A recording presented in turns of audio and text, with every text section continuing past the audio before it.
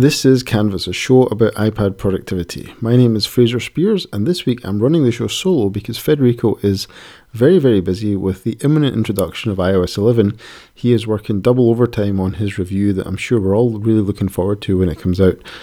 Federico has done a great job with reviewing iOS over the years, and I'm really looking forward to his take on iOS 11 as well. So Federico is heads down, typing like a crazy person on the iPad tonight. So I'm going to run the show solo tonight. And tonight, as you know, Apple has just announced the release date for iOS 11. It's just around the corner. By the time you listen to this, we'll only be a few days away from iOS 11. And I thought what we would do tonight is we would have a think about and a discussion about getting ready for iOS 11. So what do you do as somebody who depends on an iPad for productivity when a major iOS release is around the corner?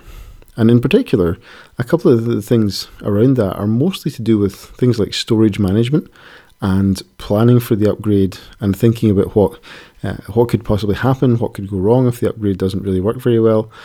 Although I have to say, to be honest with you, it has been a long number of years since there has been an iOS upgrade that really, really gave me any difficulty in particular.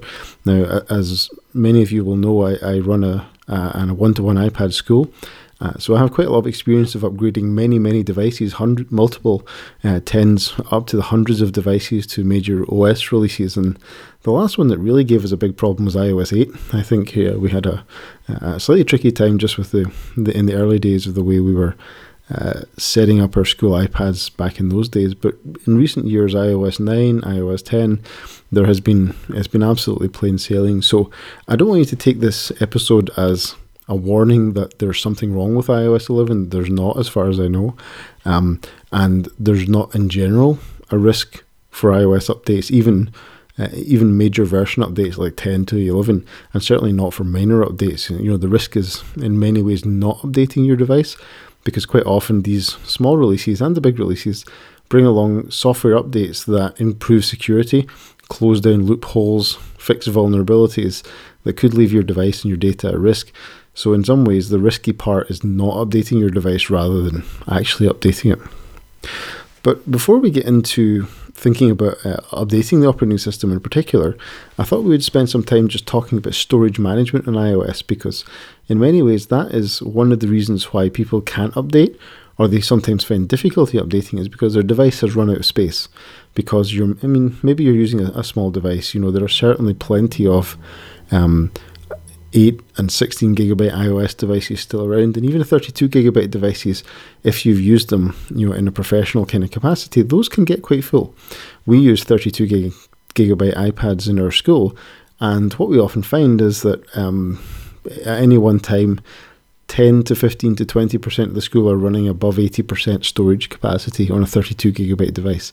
And these are young people, who use it for schoolwork. They're not professionals in that sense, but they still can create enough. And of course, with 12 megapixel cameras on the latest iPads now, it's becoming ever easier to fill up that on-device storage. So first of all, a couple of things to think about in terms of storage management. And the way I was describing this to a friend yesterday, we were debating whether the 64 gigabyte iPhone 8 Plus or the 256 gigabyte model was the right one for us. And he said, "Oh yeah, I always clear out. I religiously, delete apps I'm not using, and I offload photographs I'm not using." And I said, why do you do that? Because you spent all that money on all that storage, and you're doing your best to keep it empty. You're effectively wasting money at that point. Storage is there to be filled up with stuff, is always kind of my view.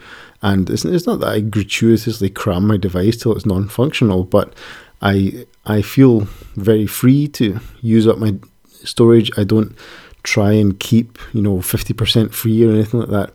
I would say in general 10 to 15% free is a good minimum to try and keep, just because of some of the ways that some of the internal software work when you're in a low storage situation. But in general, my motto is empty storage is wasted money. Although, having said that, if you are going to be offline for a long time, and you're taking a trip, you want to have a lot of empty storage because you're going to fill that with photographs on your holiday. So it just depends what you're trying to do. But in general, steady state operation, unless you're going to see Bigfoot or something in front of you at that point, using up your storage for things that are important to you is often quite a good way to do it. And I certainly don't spend any time in my normal working life thinking about which apps should I delete today, or how can I keep my device at the bare minimum amount of stuff. I do personally use a 256 gig iPhone 7 Plus, and to be honest, I have quite honestly wasted money on that. I think I could certainly easily have fit into a 128 gig model and 64 gigabyte maybe, but I tend to run between 60 and 75 gigabytes of stuff on my 256 gig phone. So the only time that I really burst significantly beyond that is when I'm traveling, for example, and I'll cache some media from a Plex server, some downloads from Netflix or Amazon Prime Video or whatever for a flight or something like that. So that's often my approach, but having that spare space is useful, but it's there to be used. It's not there to be religiously kept free. So empty storage is wasted money is kind of point number one for me. And secondly, the other phrase I like to use to try and explain to people about iOS storage management is trust the algorithms. iOS does actually know when the device is running low in storage, or what we would sometimes say the device is under storage pressure, in that data is coming in and there's not going to be enough space to store all the data at the rate it's coming in. So what developers of iOS apps can do is they can mark data that that their app makes as being temporary or cache data, and then whenever iOS detects that the device is under storage pressure, those temporary and cached files can be purged by the operating system, like forcibly deleted, and that will free up space for whatever the user is trying to do at that point. So that's something to bear in mind, that just because the used capacity of your device is getting high, it doesn't mean you're necessarily going to be faced with a situation where imminently you're going to have to stop using your device because there's no more space. There are things the operating system can do to try and reclaim a certain amount of space. Now, the way that many of us have bumped into storage limits on our devices is by trying to take a lot of pictures, and you've run out of space for pictures. The challenging thing with that is that pictures are not purgeable data. You take a picture, you do not want iOS to be deleting that. So obviously, pictures are some of the largest individual files that we'll have outside of movies on our devices, and they're precious and they've not to be deleted. So as you're, on holiday, on a day out, taking photograph after photograph after photograph, you're filling up your device with unpurgeable data. But many apps will create purgeable data, and we'll talk about some of the apps that might have situations like that, and the operating system can deal with that for you. The thing that for me that has unlocked a lot of kind of relaxation around this question is actually iCloud Photo Library, which is Apple's photo management syncing system, whereby as part of your iCloud quota, the photos that you have on your devices can be uploaded to the cloud and synced between devices on the same Apple ID. That's the obvious part of what iCloud Photo Library does, but it's not the only part, because when iCloud Photo Library is turned on and the device comes under storage pressure, what will happen is the original photographs that you've taken with your phone and that have been safely synced to the cloud, they will become marked as purgeable, right? So those large files, those 2 to 5 megabyte photograph files, will be marked as purgeable. And when the system needs space back, it can actually say to iCloud Photo Library, look, all these originals you've got, let's get rid of them to conserve space. So iCloud Photo Library is a very, very powerful tool, particularly if you have a device that's on the smaller side. Now, I mentioned earlier that my iPhone 7 Plus is a 256 gig model. On that device, I have something like 32,000 photos in iCloud Photo Library. I know it's a big one. And of that, about 32 gigabytes, which is nothing like the full size of that collection, is being used on my device for iCloud Photo Library. So that'll be things like the originals of photographs I've recently shot, photographs I've recently looked at in full screen, so it's downloaded a high resolution version, all of that kind of stuff. But say I was to fill up my device with cached movies, maybe I cached the whole of The West Wing or something from my Plex server, some of those original photographs would be deleted from my phone. They wouldn't, the actual record of the image would still be there, but the original would be in the cloud, and I would have to retrieve it if I wanted to look at it in full resolution again. So iCloud Photo Library, I personally would highly recommend it for anybody who is using devices on the smaller side and is constantly running out of storage because of large photo collections. turning on iCloud Photo Library and paying a small amount for a slightly larger iCloud quota, I think is a very simple way to solve probably the largest problem for the vast majority of people on iOS. So iCloud Photo Library is highly to be commended for most people. Another bit of theory, okay, so you've got empty storage is wasted money. You've got trusty algorithms. A third bit of theory, this is not really obvious because it's not really shown to you anywhere on iOS, but if you're a beginning to intermediate iOS user, you might not be aware of a concept called the App Sandbox, which is a security feature and an organization feature on iOS where every app has its own sandbox. And a sandbox is basically just a folder that app has exclusive access to and no other app can access directly. So, for example, if you run OmniFocus, it has a folder with your OmniFocus database and your preferences and so on. And I can't open up Apple Notes and then go and look at what's inside my OmniFocus folder. That's not how the security model works in iOS. So apps kind of have free reign in their own sandbox, but they have to stay in the sandbox. And this can sometimes lead to a little bit of confusion as to what is eating your storage, because you can be in one of two situations. You can either have a large application with a small sandbox attached to it, or you can have a large application with a small sandbox attached to it. Now, an example of a big app with a small sandbox would be something like a game, where a modern iOS game might well be over a gigabyte in size. You think of a game like FIFA, or I recently downloaded the Grim Fandango remastered game, which is the game that I remember fondly from years ago. Those games are huge. The Grim Fandango game, I think, is over 3 gigabytes in size just in terms of the download from the App Store. Now, when you play a game, you don't tend to create a lot of data as you play. Maybe you'll make some save files, some temporary information files and so on, but you're not creating multiple gigabytes more data just by playing the game. So a game would be an example of a large app with a small sandbox, and an example of a small app with a large sandbox would be an app like Procreate. Now, Procreate is a drawing and painting application for iOS, a real pro-level application, absolutely wonderful application. And Procreate, the app that you would download from the App Store, is only just over 100 megabytes in size. It's not a large application itself. But as you make more and more and more drawings, what you will find is that the sandbox, the user data, the stuff you have made inside Procreate can grow larger and larger and larger. I have this situation personally with Keynote. I use Keynote a lot for teaching and presenting and consulting, and my Keynote folder is huge. It's 500, 600, 700 megabytes. Now, Keynote itself is quite a big app as well, but my sandbox for Keynote is quite large. So you can have large apps and small sandboxes, or small apps and large sandboxes. Sometimes you can have a large app and a large sandbox, and that's a different matter again. But regardless, the only way to really solve that problem is to delete the application from your phone. Because as you know, when you try and delete an application from your device, what will happen is iOS will say, deleting this app will delete all its data. Are you sure you want to continue? There's a slight modification on that language if the app uses iCloud. And for example, Keynote, it'll say, deleting this app will delete it from your device, but the data stored in iCloud will remain in your account. Do you want to proceed?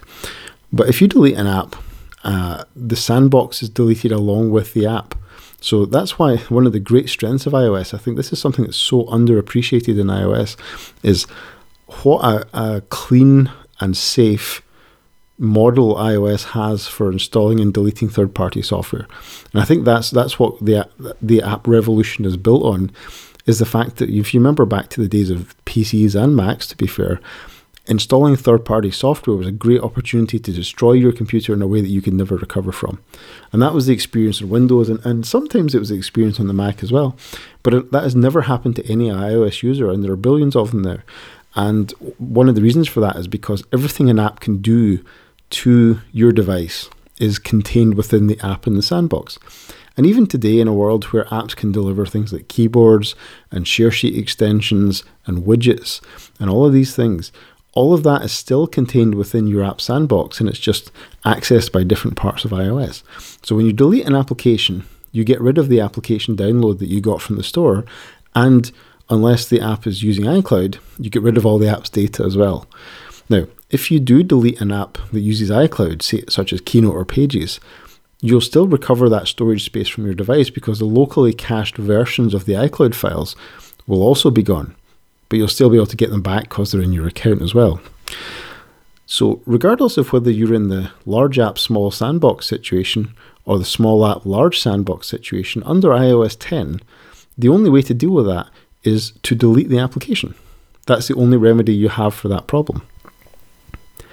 iOS 11, on the other hand, which is just coming out, so this new technique won't help you for installing iOS 11, but it might help you after you have done so. iOS 11 introduces a new solution to part of this problem, which is called app offloading. And what offloading does is it basically enables you to remove the app download from your device, but keep the sandbox on your device. This can be enabled to run automatically, or you can do it manually in settings if you want to offload one particular app. Now, this will mainly help the situation where you have a large app, small sandbox problem, i.e. games. Now, we know that in the iOS ecosystem, games are a huge part of most people's use of their device. So if you imagine that you're a game addict and you've got 3, 4, 5, 6 multiple gigabyte games on your device, then iOS being allowed to offload those games will dramatically help the storage, because automatic offloading also takes into account how recently you used an app. So if you've had a game sitting there for 2 years that you've not played and it's eaten 3 gigabytes of your disk space, then that's a strong candidate for being offloaded. So it's a little bit different, the behavior of offloading, than the behavior of deleting an app. If you delete an app, the files are gone, and you have to go back to the App Store and re-download that app to get it back on your device. With offloading, what happens is the app download is removed, but the app still appears to be installed on your device. So if you look at the app's icon on the home screen after it's been offloaded, what you'll see is that the icon is slightly grayed out, and it has a small cloud-shaped icon with a downward arrow, the same icon you see in the App Store when you want to re-download something from either Apple Music or from the App Store itself. If you go ahead and tap that application, what will happen is iOS will begin a re-download of the application binary and then reinstall the app, and then it will reconnect with your data and you're back up and running. So that's the way offloading works. It's not going to help you get to iOS 11 if you're really under storage pressure, but once you get to iOS 11, it's going to be a slightly interesting and different way to manage your applications. Now, automatic offloading might be a very bad idea for you if, for example, you are on a metered or an expensive or slow internet connection. And it's something that I had a couple of concerns with with relationship to deploying iOS in school, because if you think about it, there are 2 or 3 apps that we use quite often in school, such as iMovie and GarageBand, which are not frequently used in the school. But let's say, it's Friday afternoon and we want to do something in GarageBand. And because we haven't used it in 2 weeks and it's 1.6 gigabytes, GarageBand has been offloaded from everybody's iPad. So Apple have put in some things in place for school-managed iPads where app offloading basically is disabled. But for consumer devices running normal Apple IDs, it won't be enabled by default as far as I can tell, but you could go into settings and you could turn on app offloading if you felt that was going to be something that was useful to you, and you have enough bandwidth so that it's not going to be painful if you have to trigger a reinstall of an application. Because remember, offloading is going to be the big applications that get offloaded first to save the most space. So big and rarely used applications are going to be the big candidates for offloading there. So bear in mind, offloading is going to be something that's going to be quite a big deal in iOS 11. So if you are under storage pressure, what do you do about it? Well, iOS for a long time has provided you features that will let you find out what's using the most storage. And as with all things to do with size and performance, the trick is you deal with the biggest chunk first.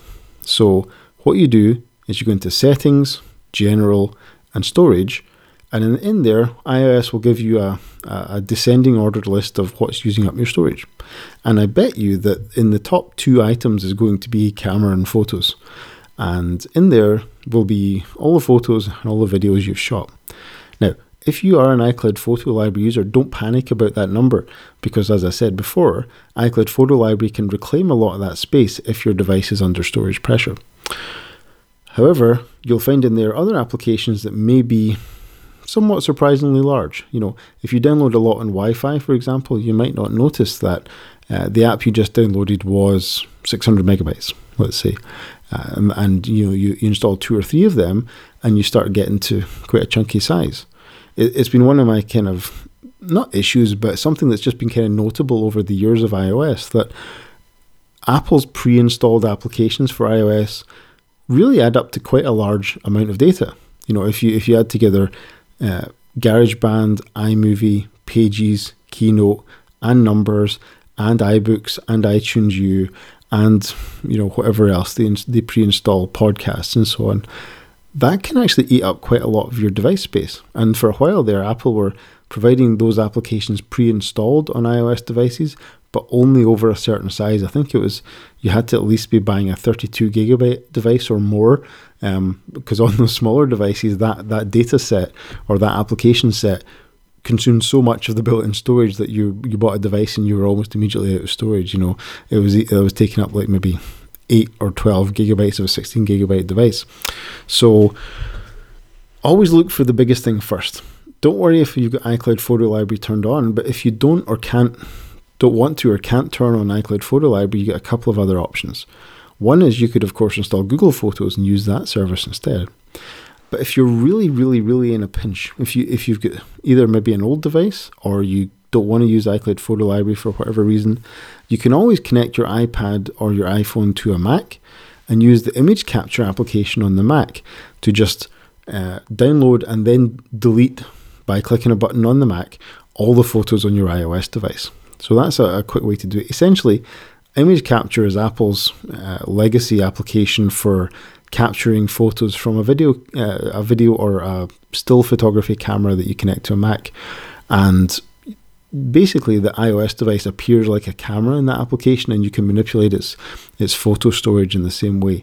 So that's my kind of go-to emergency if somebody presents to me a device that is sufficiently old that I can't turn on iCloud Photo Library, and sufficiently full that I can't update it so that I can turn on iCloud Photo Library. I faced this exact situation with a colleague a couple of years ago where she had an iPhone 4, I think it was, which was stuck on some minor variant of iOS 7 and couldn't go any further. And it was an 8 gigabyte device, and it was full of photographs that were quite precious. So I was trying to migrate her to a new device, but I couldn't turn on iCloud Photo Library because the software was too old. So my escape valve was to basically download all her photos onto my computer at work using image capture, and then set her up on a new device and then put the photos back later on. So that's kind of my safety valve for that, particularly because photos are so precious and people really, really, really, really do not want to lose their photographs. Almost everything else is negotiable, I found in my experience of supporting iOS devices. But if you ruin the photographs, and I'm sure many of us have been in situations where we've been at the Genius Bar and somebody sitting along from the bar from you is literally crying in front of the Genius because they've lost, precious photographs of their children when they were babies or relatives who are no longer with us. So photographs are just so precious. And of course, as you know, with photographs, there's literally no way you can recreate them. If you lose your music, you can buy it again. You lose your videos, you can buy it again. But if you lose your photographs, they're gone forever. So that's what makes that category of data so special to everybody. So camera and photos is likely your number one source of large data on your device. But the next category is probably something like cached videos, right? So if you've downloaded movies from the iTunes Store, or maybe you use Amazon Prime Video or Netflix, it's quite easy to forget that in those services that you downloaded some of those videos. The difference is maybe a tiny cloud icon versus a tiny computer icon beside a video. And it's hard to forget that you maybe downloaded 10, 20 episodes or something, and that can add up to a significant amount of data. So that is another situation where you're dealing with a small app, large sandbox situation. Now, with something like Netflix, it's quite an easy solution because deleting and reinstalling the Netflix application has no impact because it's a cloud-based service. You could just simply delete the application, reinstall it, and just sign in again, and you'll be back to where you were. you could go in and I would probably do this. I'm not necessarily saying that I just go in blowing away applications all the time, but instead of going in and finding the download and so on, you could just delete the application and reinstall it, and it would be fine. Of course, only for cloud-backed applications like video streaming services. Obviously, you want to be a bit more careful if those applications have got precious files that you can't recreate. You can also have this situation if you have downloaded a lot of music for offline listening through, say, Spotify or Apple Music, and those will show up in the settings application as well. And in some cases, with the Apple applications like the music and Apple, the videos application as still is in European and places outside North America, you can actually delete those videos straight from the settings application. You don't have to go into the app themselves to delete them. So don't forget the long tail though. That's the next thing, because the headline ones that you see all the time, Cameron photos, Netflix downloads. Sometimes, if you're crazy into podcasts like I am, my Overcast can sometimes take 5 to 8 gigabytes of stuff, because I tend to have a long queue and I don't delete anything until I've listened to it. So don't forget the long tail though, because if you have 25 to 30 applications, each of which eat 300 megabytes of data, and you're on a smallish device, that can add up. I've dealt with a few situations in school where people had installed a large number of small to medium applications, and it was just the sheer number of applications that they had installed that meant that they were running out of space. It wasn't that they had a large sandbox or anything, but it was a large app, small sandbox situation, and they had just installed so many. None of them were particularly big, but the space eventually was exhausted. So that's something to bear in mind as well. Now, another class of problem that you might run into, which is kind of an unusual one, and sometimes a wee bit hard to diagnose, is what we might call a storage leak in iOS. Now, as I said before, apps are allowed to store files in their sandbox, and that's a fine system and it works most of the time for most applications. But sometimes apps can kind of fail to keep track of files that they create in their sandbox. This is a particular problem for certain kinds of applications. If you're the kind of person who habitually force quits applications all the time on their device, you double press the home button and then you flip away the applications as if you're flipping dollar bills at your friends. That is a risky thing to do, because an application might be working, and if you kill it dead halfway through an operation, say it's writing out a file and at the end it's going to mark it as purgeable. If you kill that application before it finishes writing out the file and marking it as purgeable, let's say, you're going to have a chunk of data sitting about in your sandbox that nobody can do anything about anymore, because the app might have lost track of it because you killed the application, and there's no way to get back to it again. So we see this quite a lot in school with apps like Google Drive, for example. The Google Drive does a lot of caching of files, but children are impatient and they like to kill apps because it's good fun and it keeps their iPad tidy and so on. And we often see, the Google Drive app appears to have like a very large sandbox for being quite a small app. But if I go into the Google Drive app and I haven't marked files as offline storage, offline is where it'll download it from Google Drive and store it on your device. I see quite a lot of the time people who have a large sandbox in Google Drive, but they don't have any offline files. And why is that? And the reason is because Google Drive has been leaking storage, possibly as children have been forced quitting the application while it's in operation. Sometimes it could just be because of a bug as well. In that situation, the only thing you can do is delete the application and reinstall it again, because that will forcibly delete the entire sandbox, regardless of whether the application knows that it put a file there or not, and then reinstall the application, and that's a way to recover that. So I certainly do that as a maintenance step sometimes in school when kids have got a really huge Google Drive for no apparent reason. I'll just delete Google Drive and have it reinstalled again, and that will usually clear that problem up without too much bother. The last category of problem is iMessage. And this maybe tends to be more a problem for people's phones than iPads, but still it's an iOS problem. And really what the issue is attachments on iMessage threads. Now, individual iMessages are not large, they're just usually text and emojis. But if you are sending links with attachments on there, or videos or animated GIFs or anything like that, those can add up, over the course of hundreds and thousands of messages. And in iOS 10, there's not really any good way to do that except just deleting the threads that involve those attachments. But in iOS 11, you can use the Settings app to review and delete large attachments and old messages in iMessage. And that's something that's going to be quite useful if you are the kind of person who lets, years and years and years of iMessage data accumulate.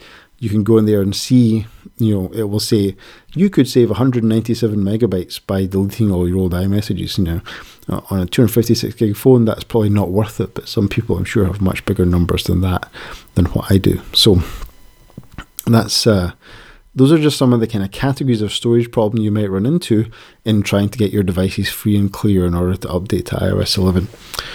So the rules, let's just go back over the rules. Number 1, empty storage is wasted money.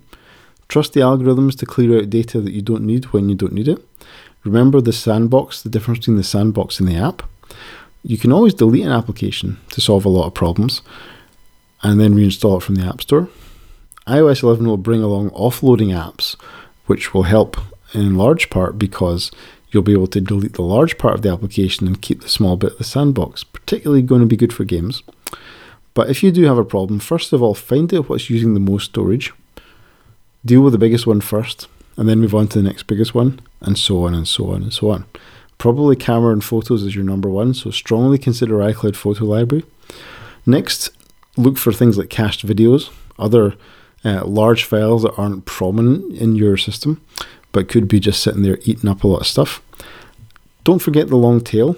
If you have hundreds of medium-sized applications, they can all add up to a substantial chunk of your storage, but they'll not come high in your storage list and settings because they're all separate applications, right? So they may come down at the long tail, but just check how long that tail actually is before you say, oh, well, it's just the top 2 applications that are a problem for me. It might be actually more than that. There is a possibility of storage leaks. Bugs happen. Network interruptions happen. If you find an app that has no obvious reason to have such a large sandbox, it may be occasionally worthwhile just deleting the application and reinstalling it again if that won't cause you to lose too much data. And finally, iMessage is the sort of silent data eater, if you like. And of course, because, as I mentioned, Apple are taking some steps in iOS 11 to significantly improve that so that that information gets surfaced along with other storage issues, and you can take action on iMessage the same way as you can with applications. Let me take a moment to tell you about our sponsor for this show. This episode of Canvas is brought to you by Sanebox. I imagine that every person listening to this show has something they don't like about the email they receive or the features of the app that they use. Sanebox is here to help bridge those gaps and solve those problems, because unfortunately, it's not practical to just delete all your email. There's important stuff in there you need to deal with, but the problem is it all just looks the same. At a glance at your inbox, it can be difficult to try and decipher which messages need your attention and which can be ignored. Wouldn't it be nice if your email could be pre-sorted before it even hits your inbox? Imagine the only email that lands there is stuff you actually need to see, and that is what Sanebox is all about. Sanebox sorts through your email and moves all of the trivial stuff to different folders, so the only messages in your inbox are the ones you need. And the great thing is that it works on top of your current email setup with any mail app. All the magic happens before you ever see your email. Sanebox also has this great feature called the black hole. All you need to do is move an unwanted email into that folder and you'll never hear from that sender ever again. It's perfect for mailing lists you can't escape from. You can also do things like set up email reminders, snooze your email, all of those modern features. Now, Federico's not with us tonight, but I know Federico is a big user of Sanebox. He loves it. Particularly, I know he has a particular pleasure in dropping things into the black hole and being guaranteed never to hear from them again. They use it at Mac Stories. It helps them deal with a lot of traffic that comes through email for their site, and I know I can speak on Federico's behalf that he is a huge fan of Sanebox, and it's well named because it keeps him sane as he can stay in such a busy time, when he's working in these iOS reviews. Things can get a little crazy. His email latency can get high, so anything that he can do to save himself a little bit of bother is much appreciated, and Sanebox is definitely one of the products that I know they lean on over at Mac Stories.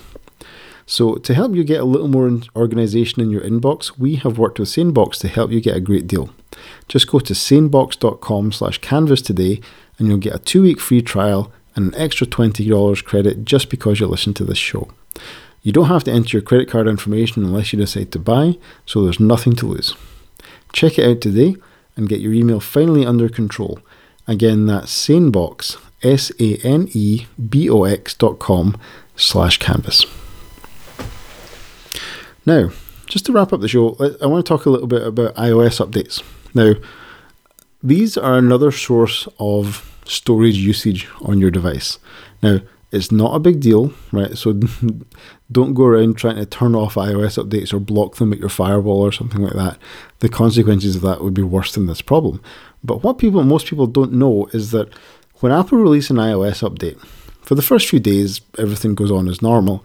But after a few days, iOS devices will start to automatically download in the background the update package. So that bit where if you're the kind of person like me who the second you see it being mentioned on Twitter, you're in there pressing the software update button. If you're not doing that, your iOS device will eventually start downloading that package so that when you do go there, you can just say install and it's done. Apple really, really, really wants you to keep your iOS up to date.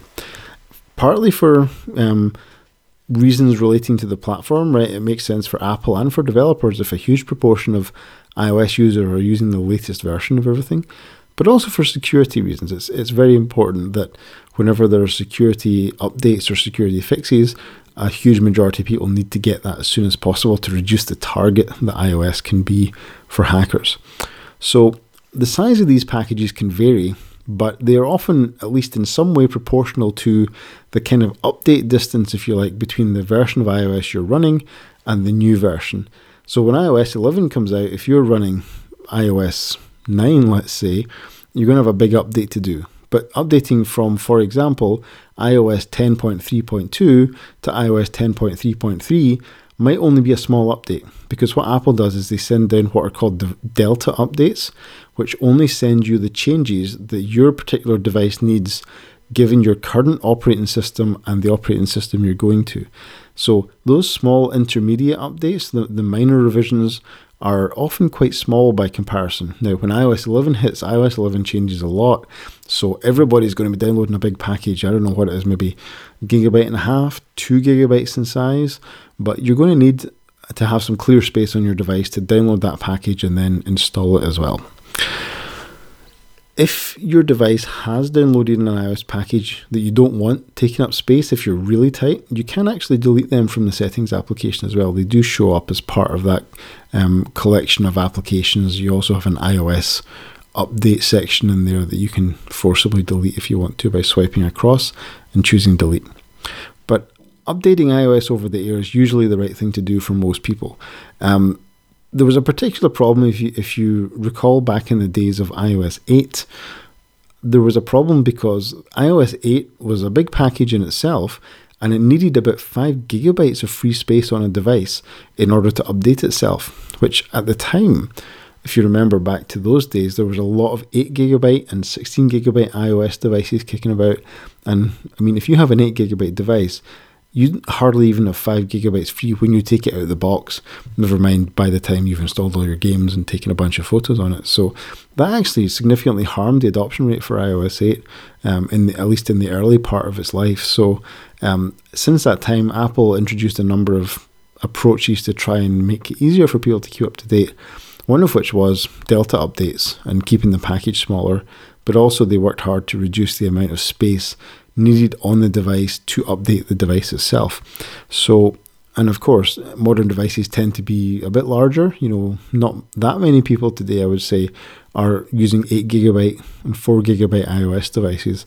We're now looking at 16 and 32 and beyond. But back in those days, that was a bit of a problem. Now, as with all software updates, and particularly major updates like iOS 11, it's going to be wise to have maybe one or maybe two, well, not maybe one, definitely one, and maybe two backups available to you just in case something goes badly wrong. Now, I can't remember the last time I personally had an iOS update go wrong, and I use all the developer betas as well. I'm not somebody who just sticks to release versions. So I'm really don't want the effect of this show to be to discourage people from updating iOS. I'm just saying there are some sensible precautions that one might take before installing a massive brand new operating system update, particularly if you're the kind of person who's going to press it on the first day. So a couple of ways to back up your iOS device. Of course, iCloud Backup is the one that most people, I suspect, use and should use. iCloud backups are a very convenient set and forget method of making sure that you can recover from a total disaster. Now, an iCloud backup is essentially a singular blob of data, so that if you back up your whole device, you can restore that to a new device, but you can't go into that backup and tinker with little bits of it and so on. That's not really how iOS backup works. iCloud backup also does not keep data that Apple already has. So in particular, things like apps from the App Store, they're not making a separate copy of those apps just for your backup. What happens is they just record, oh, you had, Microsoft Word installed from the App Store. When we restore that backup, we'll also reinstall Microsoft Word from the App Store. That can be a little bit of a problem if you have apps on your device that are no longer available in the store and you don't want to lose access to them when you restore your device. Because if that app is no longer available in the store, that restore is not going to work very well, and you may lose access to certain applications. There are other kinds of data that an iCloud backup doesn't touch. In particular, at the moment, health data is one. If you use the activity tracking in the health data, you potentially could lose that information as well. So iCloud backups are good but not perfect, but they are very easy to remember to do, because all you got to do is have the Wi-Fi on at night, plug your phone in, and at some point during the night, 1 a.m., 2 a.m., that phone is going to back itself up. The other way to back up an iOS device is using iTunes, and by which I mean plugging into a Mac and using iTunes there. Now, this has for some time been the most complete way to back up an iOS device. The reason for that is that with an iTunes backup, what you can do is you can actually encrypt the backup on your computer's hard disk. And what that enables Apple to do is to back up and restore things like health data and activity data and passwords and keychains and so on. But also with an iTunes backup, what you can do is, even if you've bought apps directly on your device, you can transfer those apps back to the Mac. You can copy them back into the Mac's iTunes library, and then when you restore from the iTunes backup, those apps will just come across the USB cables along with your data. And what that means is if you have old applications that you don't want to lose access to, you can copy them to your Mac, erase, update your device, whatever, and then reinstall as well. Now, you can also, if you want to, update iOS through iTunes on a computer. Now, that was actually one of the ways in which the iOS 8 update problem was solved, was that the recommendation, if you had, say, an 8 gigabyte iPhone, was to plug it into iTunes and press the update button on iTunes. And what that would do is it wouldn't require there to be that 5 gigabytes of free space. Now, modern iOS updates don't require anything like that, so I strongly encourage you to just use over-the-air updates on the device if you're not in a critical storage situation. And if you are in a critical storage situation, I would say before you start doing stuff with iTunes, at least think about turning on iCloud Photo Library first and getting some relief from probably your biggest problem then, and then look at doing the software update after that. But either way, neither one of those methods will include Apple Pay settings. Apple Pay settings have to be set up every time on a new device. And of course, as we know, Touch ID and presumably Face ID as well for the new iPhone X. That information never leaves the device. It's stored in the secure enclave on the Apple chip, and that information cannot be extracted and moved away from the device. So regardless of whether you back up to iTunes or back up to iCloud, you're going to be setting up Touch ID again on a new device or on a device that you may have erased and restored. A couple of other iOS 11 considerations. Now, what I'm about to say is very much a personal view. I'm not saying that it's necessarily something that everybody should do, but if you've been using the public betas of iOS 11 for some time, maybe you were on board in beta 1 or beta 2 as I was, what I like to do when the final version comes out is I like to erase and restore my devices and then set them up from scratch. And the only reason I do that is because over the years, sometimes like there are strange behaviors that you see in a device that has been updated all the way through what were some very rough and very early beta versions, all the way through to the final version. I like to kind of wipe the slate clean and start with the released version of iOS 11 and get its behavior, and then move on from there, deciding whether or not I'm going to keep on with iOS 11 betas or not.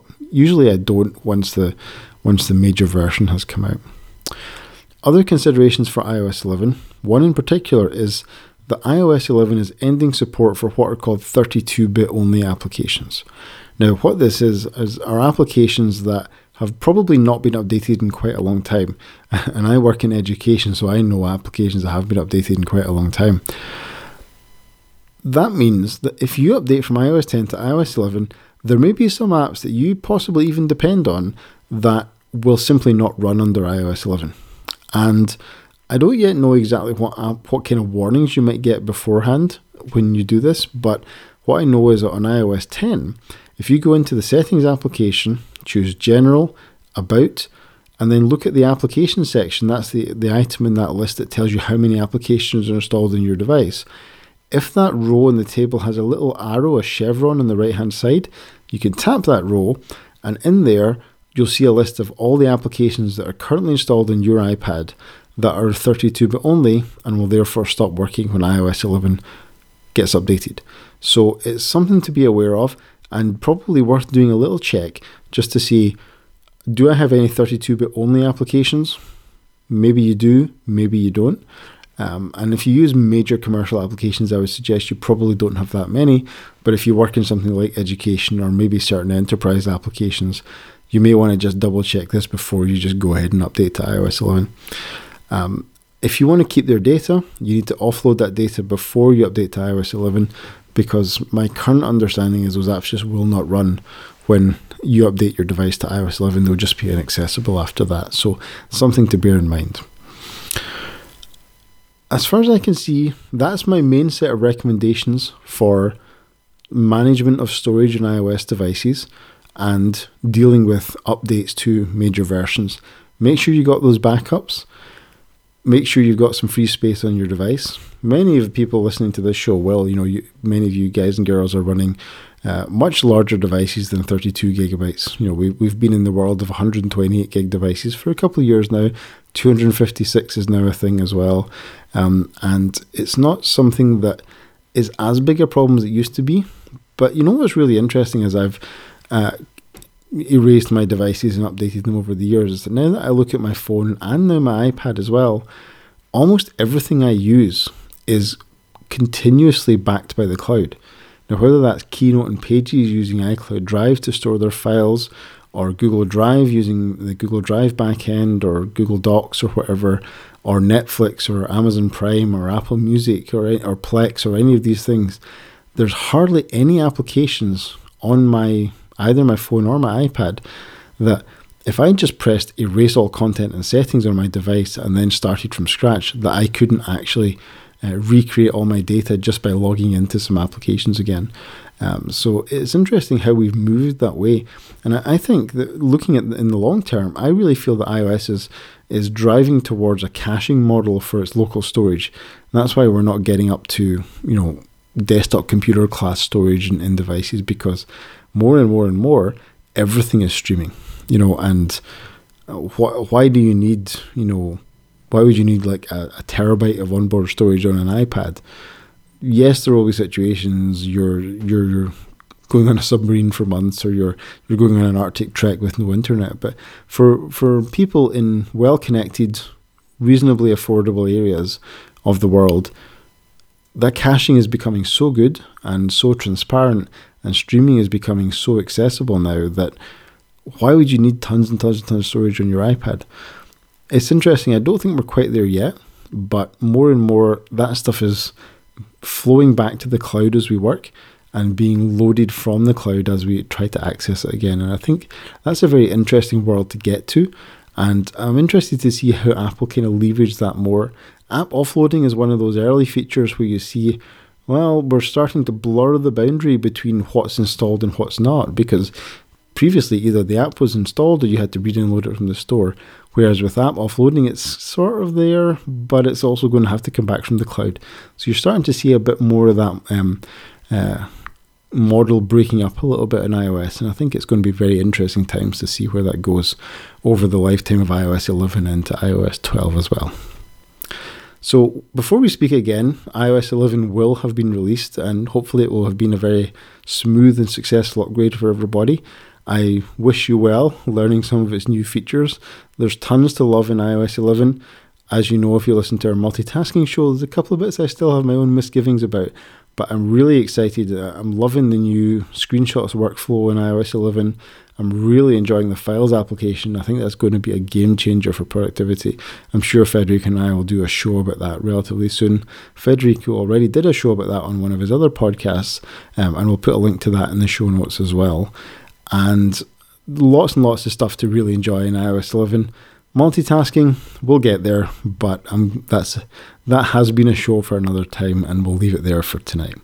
So you can connect with the show at _CanvasFM on Twitter. I'm Fraser Spears. Federico is Viticci. And if I could just give a last reminder for Relay FM membership. If you want to support the show financially, you can do that. You can go to relay.fm/membership, and you can sign up to become a sponsor of Canvas, or you can be a sponsor of all the great shows on Relay FM, and we very much appreciate your support if you decide to do that as well. So thanks for listening, good luck with iOS 11, and we'll talk to you all next time.